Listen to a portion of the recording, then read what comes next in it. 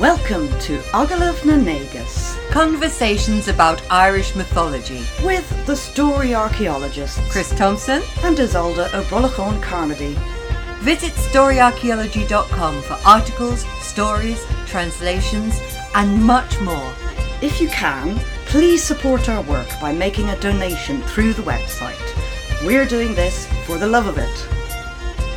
Series 6, Circling the Táin. Episode 1, The Quarrel of the Two Swineherds, or Where It All Began. Welcome to Series 6, which we've entitled Circling the Táin. Now, the Táin is a major grouping of interconnected stories, and it really constitutes a tradition in itself.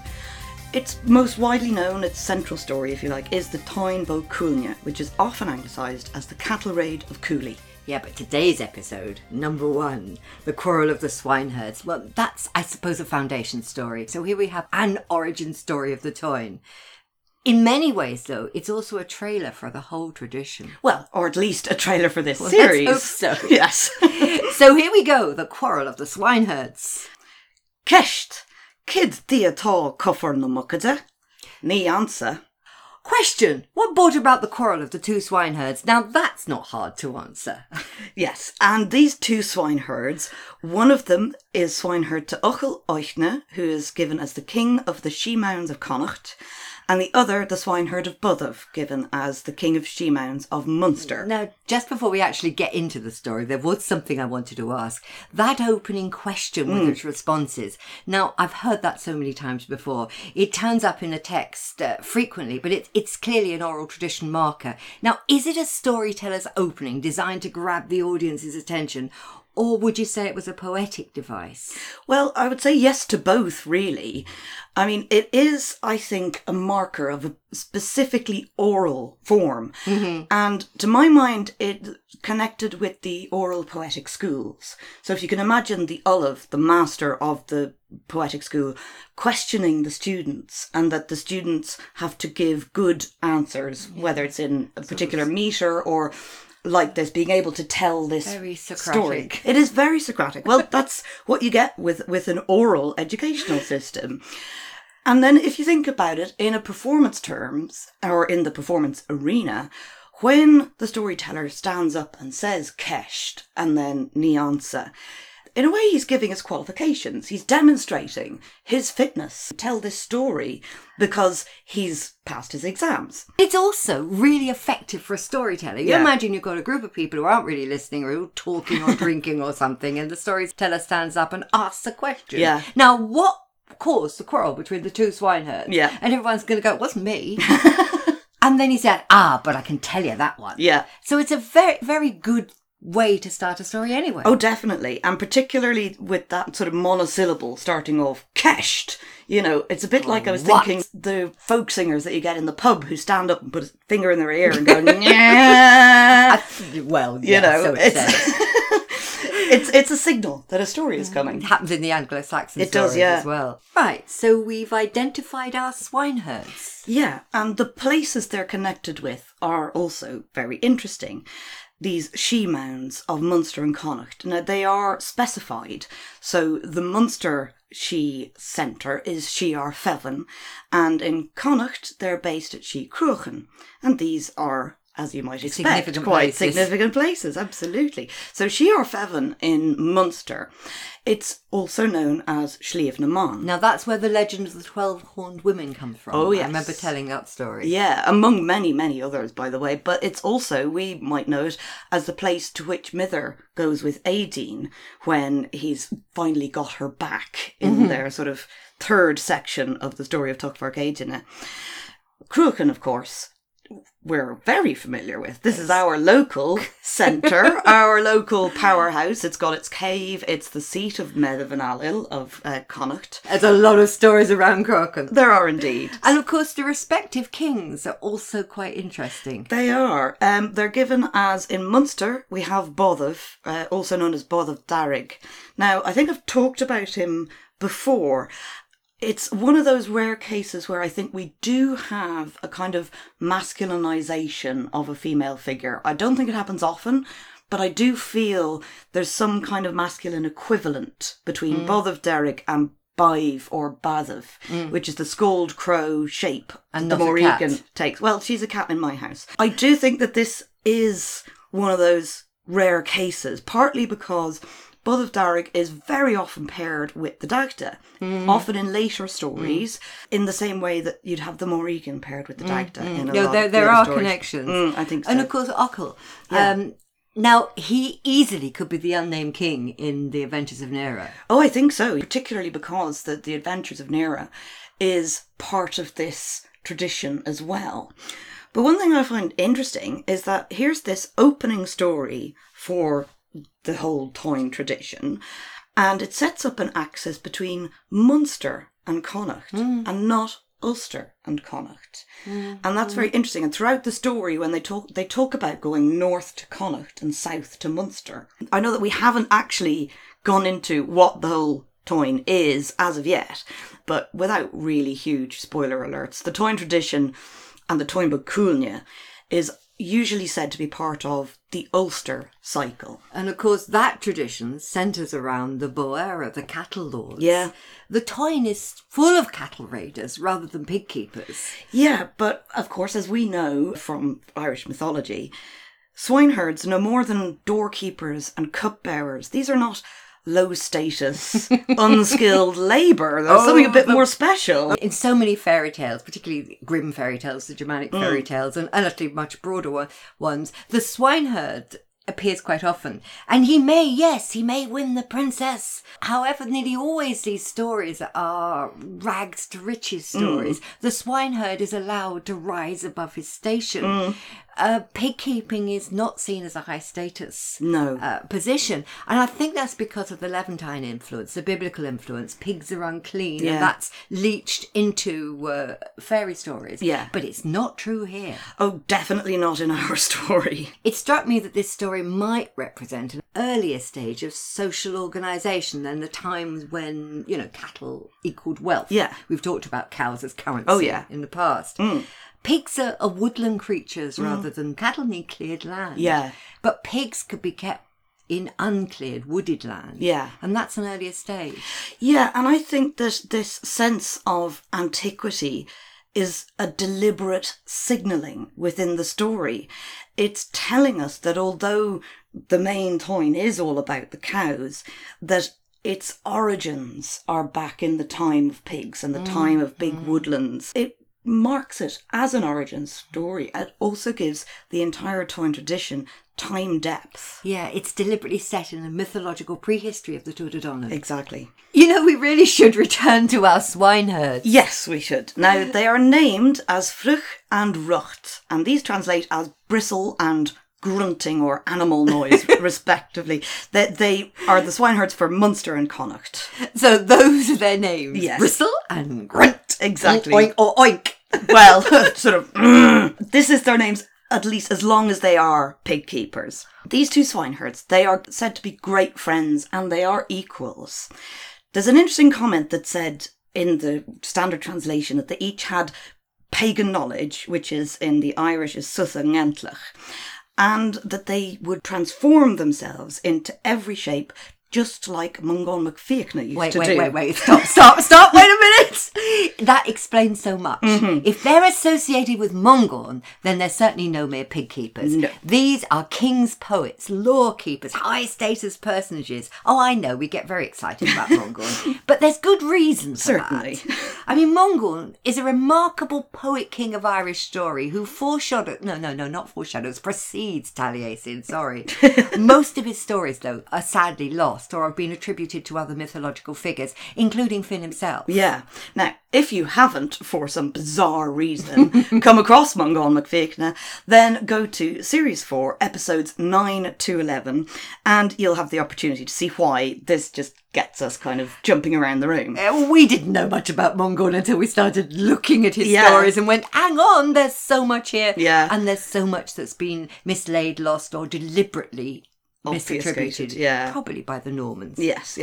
But what's important for now is that the mention of Mungorn is a tradition-dependent motive that will allow an audience to expect the characters that they're going to meet to demonstrate high levels of poetical competence. So you can call them Gristle and Gristle and Grunt. Bristle and Grunt. Yes. That doesn't stop the audience knowing that these are serious and important poets. Yeah. And in fact, that strange little gloss, that bit that said they were great friends and they each had pagan knowledge, it's put in as a ... So it is, if you like, a literary gloss to explain somehow that their relationship is related to this Sitha Gentlach, which is, if you like, non-Christian sages. The Gentlach is Gentiles, basically. So it's a term that's used for anything that's not Christian in early Irish. And I think that gloss actually kind of goes at the end of this paragraph. And this is interesting because the literary compositor knows that there is something significant in this little passage. And he knows that it's something to do with this sort of non-Christian power or non-Christian knowledge. Shape-shifting is more than just trivial magic. Exactly. He knows that it's something really important. Yes. What he doesn't know is that it's the reference to Mungorn that is the significant because bit. The central role of the poetic has been lost. Well, certainly, and Mungorn's relationship to that. Yeah, To an earlier audience, just saying they used to change shape like Mungorn, that tells the audience, these are very special. Yeah, it originally would have said everything. Exactly. It would have linked it up to a huge body of work Yeah. and a huge body of story and meaning. Yeah. But the energised meaning's lost. We'll hold that thought for later. Now, we really should get back and tell their story. Yes, we should. Well, anyway, these two friendly pig keepers have the health and well-being of their porcine charges at heart. They really do. And very kindly, they each take their pigs to whatever part of the country has the most fodder available. It's called mast in the translated text. Yeah. But that's sort of seeds, nuts, stuff that falls off trees. But not potpourri. Although for those who know their Eddie are. Yeah. Now, unfortunately, these two friends and equals who share all these resources, they get drawn into competition. And that's down to, if you like, the boasting of their respective peoples. Oh, yes. Our swineherd is cleverer than yours. Oh, that sort of thing. There's this sense that the people Come are on, goading you could them. show off a bit, couldn't you? Curiously, Fruch and Rucht seem to be completely aware that there is trouble being deliberately stirred up between them. But despite that knowledge, they do sort of give in to this competition with each other. Although it's friendly at first. It is, yeah. The first thing is that the Munster swineherd puts a spell on the pigs of Connacht, and it's a spell of skinniness. And that means that wherever Rucht takes them to forage, and no matter how much they eat, they won't gain any weight. So Rucht then returns to Connacht after a big feed with these skin and bone, emaciated animals. And these skinny pigs elicit the laughter of the Connachter. That's where the prank sort of goes wrong, because Rucht does not like being laughed at, and so he places a similar effect on the Munster pigs, and they end up equally skinny. Yeah. At that point, that's kind of serious. Well, it's the laughter that's the serious bit, because the term that's used is tivida, for mocking laughter. And it is as serious as a physical assault. And in fact, the verb tivida can mean to beat up as well as to laugh at. So They're beating him up with their laughter. It is clear that their powers are equal, and everyone admits that, because they've each put the same spell on each other's pigs and it's had the same effect. But because of this laughter, this being shown up, this shame, Bodv takes swine keeping off Fruch. And it's more than just taking the role from him. The verb used is godded. It's to steal. So he sort of wrests pig keeping from Fruch. And what's more, Rucht also loses his position. Now, it seems to me that the swineherds have been perceived to have diminished the status of their peoples. Yeah. An ordered competition was okay, a boasting competition. It's gone too far very quickly. And the effect of their sacking is that now these powerful poets are freed from the restraints of law and order. Yeah. They're free to do what they like. Yeah. Which, as we will discover, can't be good. So the first part of this extended post-law, post-swineherd competition is that they turn themselves into Shenain, which is literally ancient birds. It's usually translated as hawk, but it can be crows either. They spend 1 year in Connacht fighting each other and making a lot of noise. And then a second year in Munster. One day, the people of Munster are holding an Eindal, which is a big kind of military mustering of the province, and they're at Sheath ar Fevin. But this whole gathering is being rather disrupted by this very noisy birds. Okay. Can't get anything done. They can't hear themselves think. Exactly, yeah. After that, they saw something. In the Irish, Connacha Ní. This is a very specific tradition-dependent form interlink marker in It sounds Irish like literature. it, doesn't it? Yeah. As well, the Connacha Ní. Yeah, Connacha Ní. Yeah, it's a lovely form. I really like it. It literally means then they saw something, but it has this real marker to show that what comes next is the important bit. So pay attention. But It sounds like knocking too. yeah, Connacha Ní, and everyone looks up. Yeah. But very much like the Kesht at the beginning, Connacha Ní will signify to the audience, oh, hang on, there's something that they've seen. We need to listen to this bit. And what is seen is that the Munster men recognised that these two Shenaen are in fact the swineherds. Then they see them in their physical human forms and they welcome them into the assembly. They have to at this point. They're quite dangerous. Yeah. Because their powers, as we said, have been set free from serving a king. If they'd been serving as king's poets, but the king sacked them, all this noise, and I love the translation, lovely destruction. Yeah, the Colacoiv. This will be immense. And what is being demonstrated, I suppose, is the futility of the conflict between equals. Yeah. And that comes across in the whole of Táin Bó Cúailnge. I think so. There's also this element that they change back into their human shapes, and this kind of proves their powers of shape-shifting. And it reminds the audience that the story belongs to a tradition that includes stories of Fintan and Tuan and even Mungon. All of these people who can change their shapes and live many lives, they are witnesses to historical time that transcends human generations. That sense of memory, that they are the ones who hold the memory because they're poets. Exactly, yeah. But also that they've seen this sort of long changes in time. Whether this is literal or whether it is poetic. It's true. Fintan, Tuan, Mungon, they all have this poetic dexterity. And I suppose that gives them the authority to create and main links between the temporal and timeless worlds. Absolutely. Now, these two, in their human forms, announce that they will spend the next 2 years as water beasts, as Míl Uisce. And this is typical of the poet. They announce what they're going to do, and then they go and do it. Oh, absolutely. Well, if you're a poet, it's all about what you say you're going to do, or what you say is doing. So in these Míl Uisce water creature shapes, they spend 1 year in the Suir, which is one of the three sisters rivers in Munster, and so sort of stands for the Munster territory. And the second year they spend in the Shannon. Yeah, they're still repeating their old practice of visiting each other's land, but now they're no longer acting for the king, i.e. law. Yeah. For the next 2 years then, they turn themselves into stags, and they dig up each other's territory until they're reduced to just a heap of stones. And then after that, for 2 years, they become Fionn warriors. Now, they're not animals here, but in a way, being young warriors, they're still outsiders, or should I say outlier figures. Yeah, definitely. And the Fianna would live in the uncivilized wildernesses, supporting themselves, but also policing the no man's land It was around part of communities. their role not to live with other people, but to rather like a sort of herd of deer. Yeah. And the young stags are always the outliers. Yeah. Living their own lives, but guarding the herd, especially at night. Yeah. And I think the Fionn warriors can be seen in the same way, so they fit into this set of animals. Absolutely, yeah. And of course, after that, something strange happens. They become phantoms and spend 2 years, scaring each other. So that's what it says in the translation. That's the translation we have. Now, the term used for phantoms is another interesting one, as you might expect. Here it is Shiver. And there's never good direct translations, for Skål or Taivshe or Shiver, these kind of words. Shiver is definitely a supernatural being.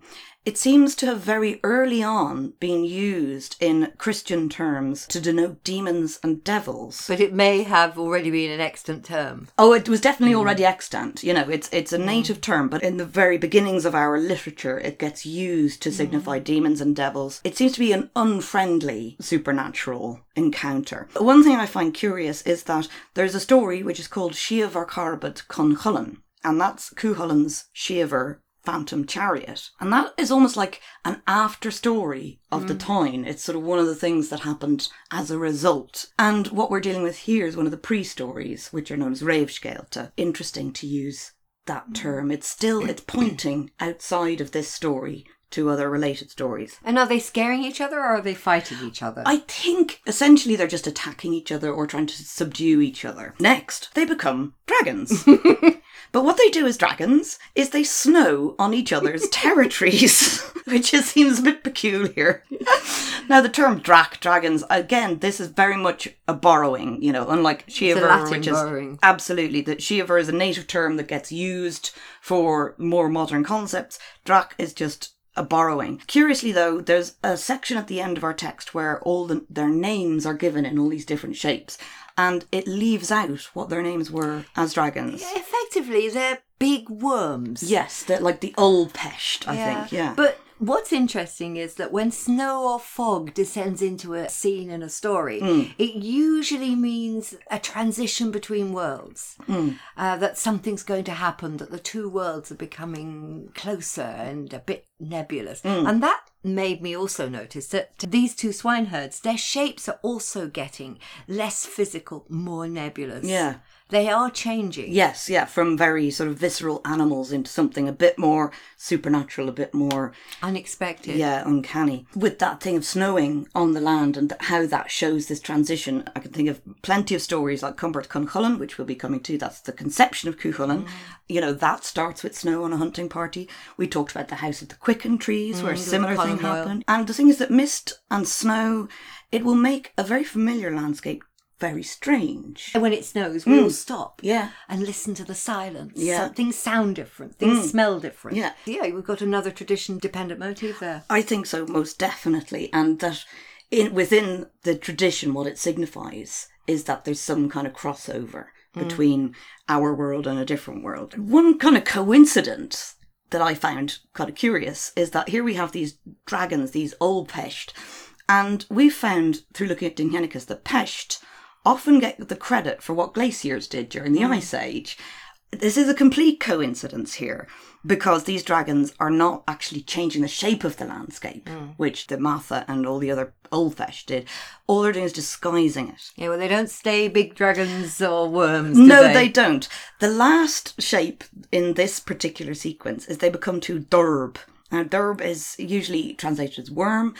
It can be an insect, but it's very specifically a water insect, a water bug of some description. And these two Durb fall out of wherever they are into two different wells. One of them falls into a well in Ulster and is drunk there by a cow, and the other one falls into a well in Connacht and is drunk there by another cow.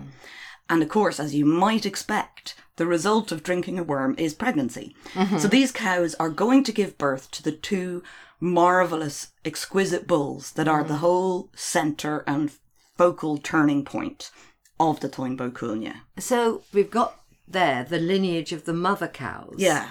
And other stories are going to give us the lineage of the father bulls. Yeah. One more thing, we've also for the first time got the Ulster-Connacht axis. Yeah, finally it's got to Ulster. It took them however many years that is, a good decade or so, I would say. Yeah, they've finally got to Ulster. This business, though, of drinking a worm or a little insect in order to create a pregnancy, there still has to be, if you like, a physical bull and cow mating in order to make the birth happen. They get this double conception. A miraculous conception. Another world conception must be matched by this world conception. Yeah. Now, Cuchulainn, of course, has to outdo that. He gets conceived 3 times. Once he has 2 otherworld parents, once he has 1 otherworld and 1 this world, and finally 2 this world. Absolutely sure and certain. Oh, yes.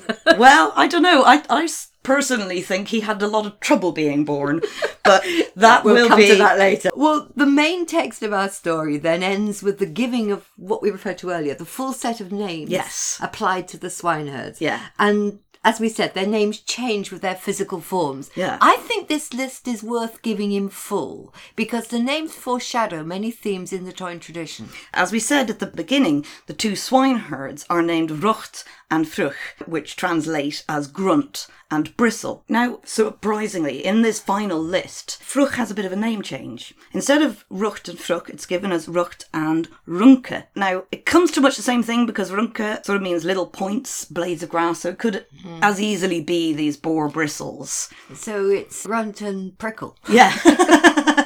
Apt's name for boars anyway. Yeah. Now, when they turn into these Cheyenne hawks or crows or, weird birds, they're called ungen and ette, which means claw and wing. Oh, that's fairly straightforward. Absolutely. As water creatures, they are called bleth and bluth. Now, bleth is definitely a whale. Bluth is a bit more difficult. The source that we use, which is Patrick Brown's Ulster Cycle WordPress site, he's translated bluth as seahorses. Would this be a seahorse or a horse of the sea? Well, I honestly don't know because I'm not sure where that particular translation has come from. The closest I can get is to blug, which is a fragment, a shard, a smithereen. So we'll have to let that one go. Yeah. We're just not sure. Yeah, that big question mark on that one. Next, when they're Fian warriors, they're called rind and foiver, which is very appropriate because rind is the point and foiver is the edge of the blade. No problem there. Yeah. Quite nicely, when they turn into shiver, phantoms, they're called scaw and skiath. So they're shadow and shield. Right. Now, that does foreshadow the names of Cuchullin's female martial arts teacher. Yes, we've got Skahuk is teaching him about weapons. So yeah, I think that's just giving a little point there to the training of Cuchullin. When they turn into Durb, they're called Crunnick and Tinnick.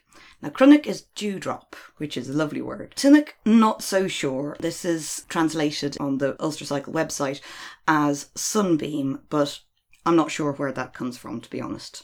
But whatever, it reminds me of the epithets applied to Aideen when she became a purple fly. Yes, and the drops of water that would come off her wings. And then finally, when they are finally born as these two great bulls, they are called Finvend Eye and Dun Coolne. So that's the white horn Finvend of Eye, which is the plain of Cruachan Eye around Cruachan, and Dun Coolne, the brown of Cooley. And of course, those are the familiar names of the bulls at the centre of the great story. Absolutely. Well, this piece finishes with the description of these two marvellous bulls.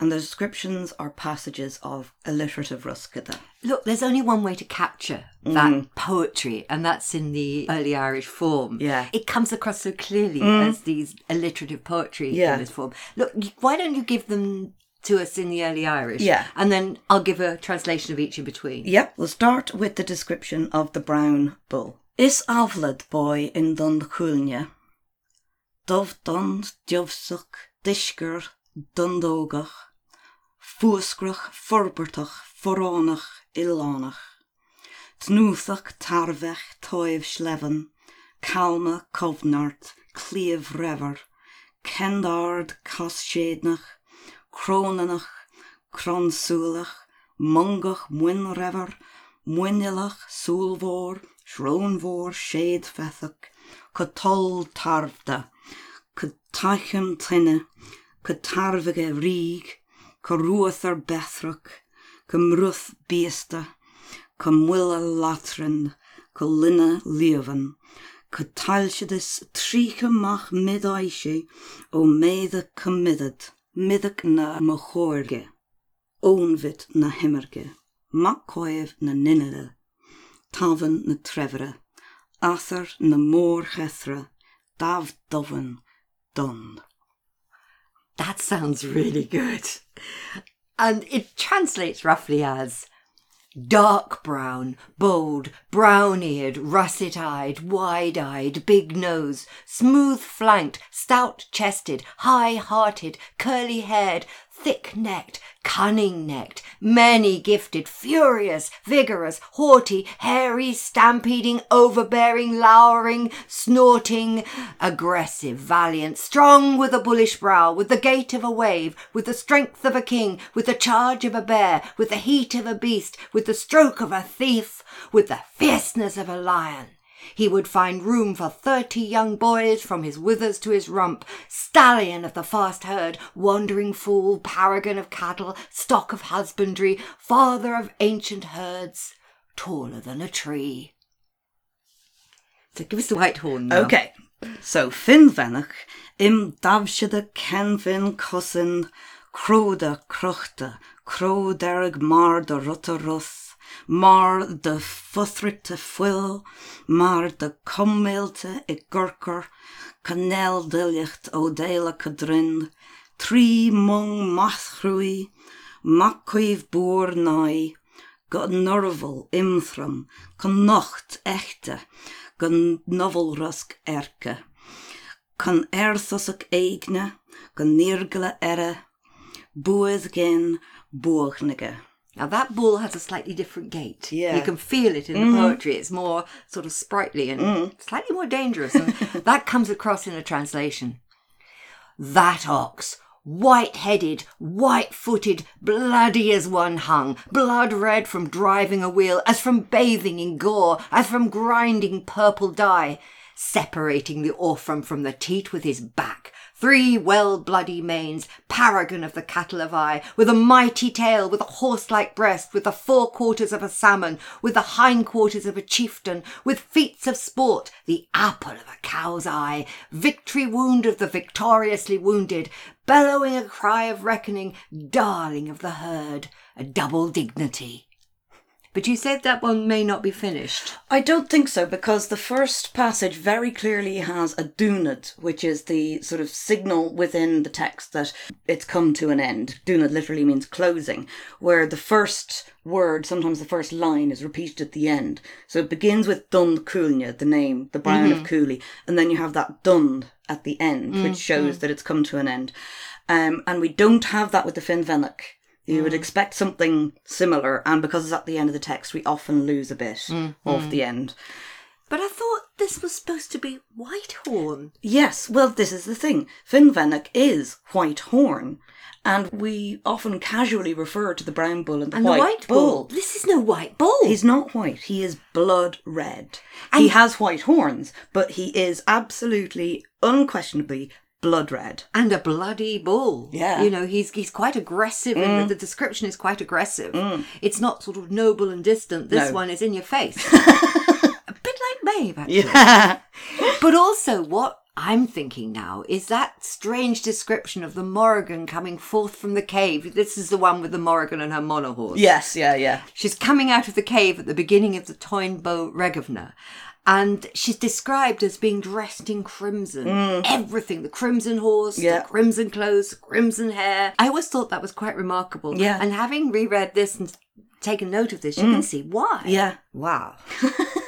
They're great poems, though. I really do love them. And it's a good opportunity to hear what the poetry actually sounds like and why we get so excited about it. Yeah, and it does have such a drive to it and such a rhythm, you know, and it really does need to be heard. So what can we make of this story? I mean, we said right at the beginning of our conversation that the themes mirror and foreshadow the whole Toyn tradition, like a trailer or a teaser. Yeah. But can we back up that assertion? I think we certainly can, although we should at least identify what those themes in the main Toyn are. Yeah, we haven't really done that, have we? Not yet. In fact, we haven't really introduced the Toyn tradition itself. Yeah, so it's as well to give a brief overview of what we mean by the Toyn or the Toynbee Coolnia. Okay, over to you. Over to me. There is essentially a 9th century or earlier text. It's definitely within Old Irish. One of the very complete versions is from the Book of Leinster, which, although it's a 12th century manuscript, contains an awful lot of really nice Old Irish stuff. And the Toynbee Coolnia is even divided into maybe 40 or more sections, which are all like individual incidents within the Toynbee Coolnia, and that is headed as the Toynbee Coolnia. But there is also, very central to the tradition, are the Rave Scaelte. Now that literally means before story, as I said. Now, for some reason, I used to call them Fushscaelte. I don't know why that is. They are listed in one of the ancillary stories, and the Quarrel of the Two Swineherds is one of those Rave Scaelte that is listed. And the language is really nice, Old Irish, in style as well as in language. It's a well-known story insofar as most people who are interested in the subject have heard of the Toyn. Yeah. But I'm going to ask a different question. What would you say were the popular preconceptions or perceptions of the Táin as such. Yeah, no, it really does have popular conceptions. It's a story that I would say most Irish people have heard of, and plenty of people beyond Ireland, if they were to name, an Irish saga, they would talk about the cattle raid of Cooley. And particularly the exploits of Cuchulainn. Oh, yes. I mean, they're the kind of things, like the naming of Cuchulainn are in our readers in primary school. And that's what I was thinking of. Yeah. Or the boyhood of Cuchulainn. Exactly, yeah. They're fairly kind of popularly known, and they're oft cited and oft quoted, but perhaps not in the depth or the specificity that we would like. I suppose if you were to try and identify the main strands, you might get 1, a battle for the ownership of 2 marvellous bulls. Yeah. 2, a cataclysmic conflict between the defined territories of Connacht and Ulster, Yeah. which lead to both sides experiencing damage, death and disaster. In spades. Even the bulls, in the end, manage to kill each other off, and they merrily gore each other and leave bits of each other's entrails up and down the country. It's also thought of in terms of epic heroes and doomed tragic friendships. So one of the stories people might be familiar with is Cuchulainn and his foster brother Ferdia in single combat, where they end up having to kill each other. The story of Deirdre and Naoise, where they have to flee the country because of their illicit love affair. You've got Fergus MacRoich, you've got Conchover and his stories. You've even got Cuchulainn managing to foolishly murder his only son. It's full of tragic geisha and desperately doomed destinies. Yes, it is. Now, we have called this series Circling the Táin. And one of the reasons for that is that we want to show that it really can't be read as one story that stands alone, that being the story of this great battle between Connacht and Ulster, which is all around this cattle raid. It is, in fact, it's part of a vast and interrelated web of stories. Nor would I regard it as the Irish instantiation of a classical epic tragedy in the Greek style. No. And there's a lot more to the tradition than the sort of bald description of themes that we gave a minute ago. Yeah. I mean, for a start, there's not just one, but several cattle raids. Yeah. And some remain in the mortal world, crossing territorial boundaries, and some are all in the she-other world, but most they cross between the two worlds quite happily. There's also repeated themes of interrelationships between human territories that, for good or ill, have very long-standing consequences. Yes, that they certainly do. There's also a theme which kind of unfolds throughout the tradition of this deepening sort of disconnect and distrust between the temporal world and the timeless other world, which is where these two swineherds have come from. The Táin stories really show quite graphically what happens when the links between those worlds are disrupted and damaged. And of course, there are also plenty of funny stories, curious stories, and we'll try and include all the ones we can and the best of them in this coming series. But we will by no means be able to cover them all. Not really. At least not without touching on every single story within the Irish tradition. I don't think we're going to get around to that. No, well, we'll do well, not our all best. at once. Not all at once. Indeed, some of the central stories around the Táin tradition we have in fact already covered in depth. Now, Fleadh-Mhicrin, which is one that we really enjoyed. Spent a long time on that. Yeah, that has a lot of the same characters. It's got Medb and Alil and Conchover and Cuchulainn. And, that's where we got a tiniest modicum of respect for Cuchulainn. But the other one, which is cited, named as one of the official Réimh Gaelta for the Táin, is Ectra Nera. Which is one of my favourite stories. It's a great one. That is, the Adventures of Nera. And to be honest, they have had a bit more than their fair share of our bandwidth. So I'd say we want to explore some of the underlying themes and yet some of the lesser known stories. Yeah. Which are just as good. Oh, yeah. Now, any listeners who are familiar with the Táin may have noticed that we keep referring to it as the Táin tradition rather than the more familiar appellation of the Ulster cycle. Oh, yes. The cyclification problem. Yep. And this is something we keep on bashing our heads against and not quite resolving. Essentially, the traditional division of Irish stories are into these cycles: mythological cycle, Ulster cycle, Fenian cycle, and cycle of the kings.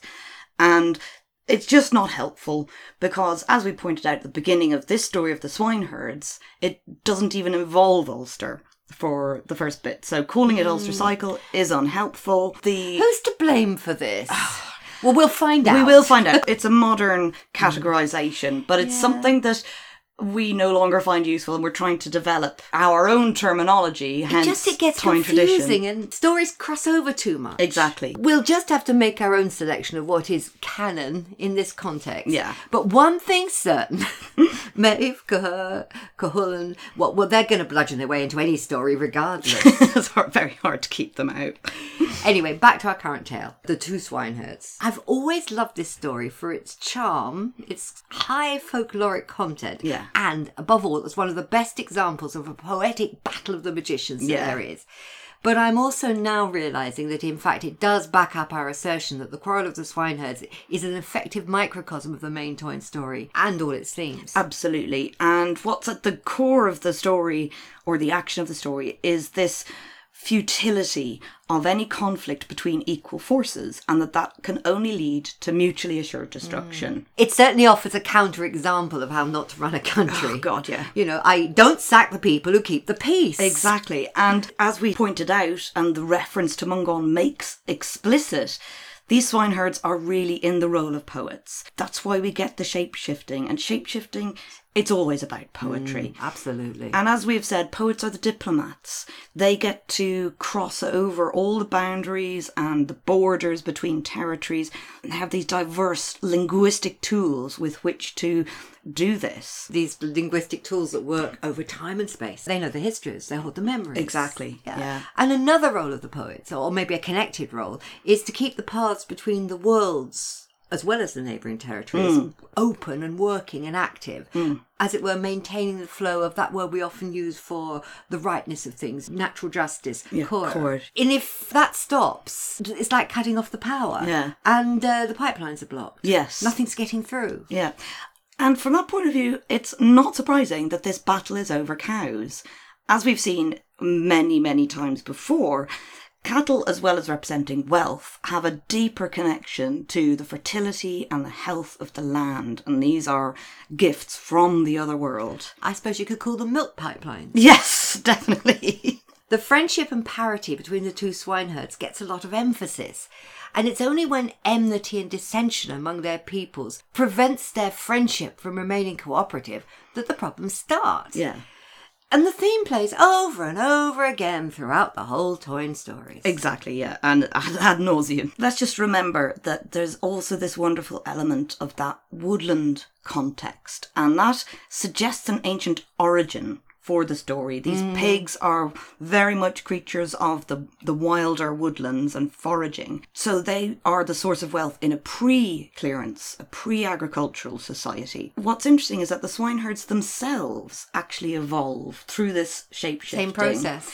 And they end up as bulls, and it kind of parallels a societal change in the way that life is structured. So even if the story itself is not ancient and just has an ancient setting, it functions as a Rafe scale to show that the origins of the conflict in the now of the story is actually in the deep past, which depended on different factors. Exactly. And as I said earlier, you have this double conception of the bulls, and that mirrors Cuchulainn's triple conception. So it seems that this folkloric-style tale is in fact a sophisticated illustration of the importance of law and good governance. And if the kings of Munster and Connacht have gone and sacked their poets, then the channels of health and fertility must flow or the lamb will die. So if they can't do it through orderly channels, it's going to happen anyway through quite chaotic ones, and that's going to be to the detriment of human society, which is exactly what was happening in Moytura. Yes, wasn't it? Except they managed to actually solve the problem in Moytura. In the Táin, they don't. No, and these two bulls are produced through this really anarchic conflict. Now, one more thing I was thinking about, though I'm not suggesting any direct connection, of course, but it reminds me a little of the presentation of classical Greek theatre. Now, there you had the epic tragedy accompanied by a comedy, often a satyr play, that would have the effect of summarising and intensifying the themes of the tragedy that was going to be told. Yeah, that's quite a good analogy for how the structure between the Raibh Gaelta and the body of the Táin And it's only functions. an analogy. It is analogous, yeah. I wouldn't say one is the origin of the other. Definitely not. So it seems this story has even wider significance than just as an origin story for the bulls. Can you think of any more functions it might serve? Well, that's a little bit like asking whom does the Grail serve? Okay, I'm sorry. Well, one very clear function is that it is a link to a very central poetic tale type. And we've already touched on it, and that's the motif of this magical, poetic battle or contest. Yeah, favourite motif of mine. There's plenty of examples of shape-shifting and some similar stories. There's the tale of Fintan mac Buachra from the Book of Invasions, who arrives in Ireland with Kessa. Now, he survives a flood in the form of a salmon. He then turns into an eagle, then a hawk, and finally goes back to being a human and lives over many centuries. And a very similar, in fact, suspiciously similar story, also from the Book of Invasions, is of Tuan Macaril, who arrives in Ireland with Partholón, which is supposed to be the second wave of people. And again, he survives by shape-shifting through many generations, and it's through them that the stories of the invasions are told, because they were there. And then there's the I am poetry of Avagin. It has the same quality. Now, he is definitely laying out his poet's authority and ability. Yeah, and in fact, I feel like particularly the first of those two Ruscada about the bulls has a very similar structure to the Duan Avergana, that I am poem attributed to Avergan. And we shouldn't leave out the Welsh Song of Taliesin, which has a similar function. Oh, yeah. The battle between two magicians motive is most completely found, I think, in the Welsh story of Gwion and Cerridwen. Yeah. Now, Gwion is connected in that story, definitely, with the poet Taliesin. Yeah. And that connects him with Finn. Yes. And Finn with Mongol. Yes, absolutely. And Do we have to say more? there are, in fact, echoes of that sort of poets' battle, that battle of magicians, in the few extant Mungan stories that we have. Go and listen to the episodes on Mungan. But the important thing is that these motifs are linking the Táin Bó Cúailnge back to the deepest levels of the origin tales. So it becomes not just a battle between temporal dynasties. That's only the present layer of a much deeper process. Yeah, exactly. I think the main thing is this origin tale or Táin trailer. What it offers is the familiar advice: whatever you do, don't sack your poets. And there's much more beyond that, of course. But let's begin our circling of the Táin. What, you mean spiralling in like a couple of ravens smelling battle? Or just, dirty water circling the drain. Oh, thank you. Now, there are a few personal questions I hope to answer during our explorations. Yeah. 1. Is Cuchulainn a hero, or is he just a spoilt brat? No comment on that. And can I persuade myself to actually like him? Not necessarily. And the last thing is probably most important. Can I troll up any sympathy for Deirdre? We shall just have to see about that. It's certainly going to be a long and winding road, but fun. I think it's going to be good fun. Now, it's possible... Probable, in fact. Yes, definite. Our next episode will be our annual midwinter special, but we will certainly be ready to sink our teeth deep into the tracks of the Táin. In 2017. Mind you, sinking your teeth is a clue. And we're going to give you a feast of a midwinter episode. It's already cooking. Yeah, it's on the boil. Until then, Bon appetit. Thank you for listening to Agalach na Nagus, conversations about Irish mythology with the story archaeologists Chris Thompson and Isolde O'Bolachón Carmody. For more information, to subscribe or make a donation, please visit storyarchaeology.com. You can get in touch via email on storyarchaeologists@gmail.com.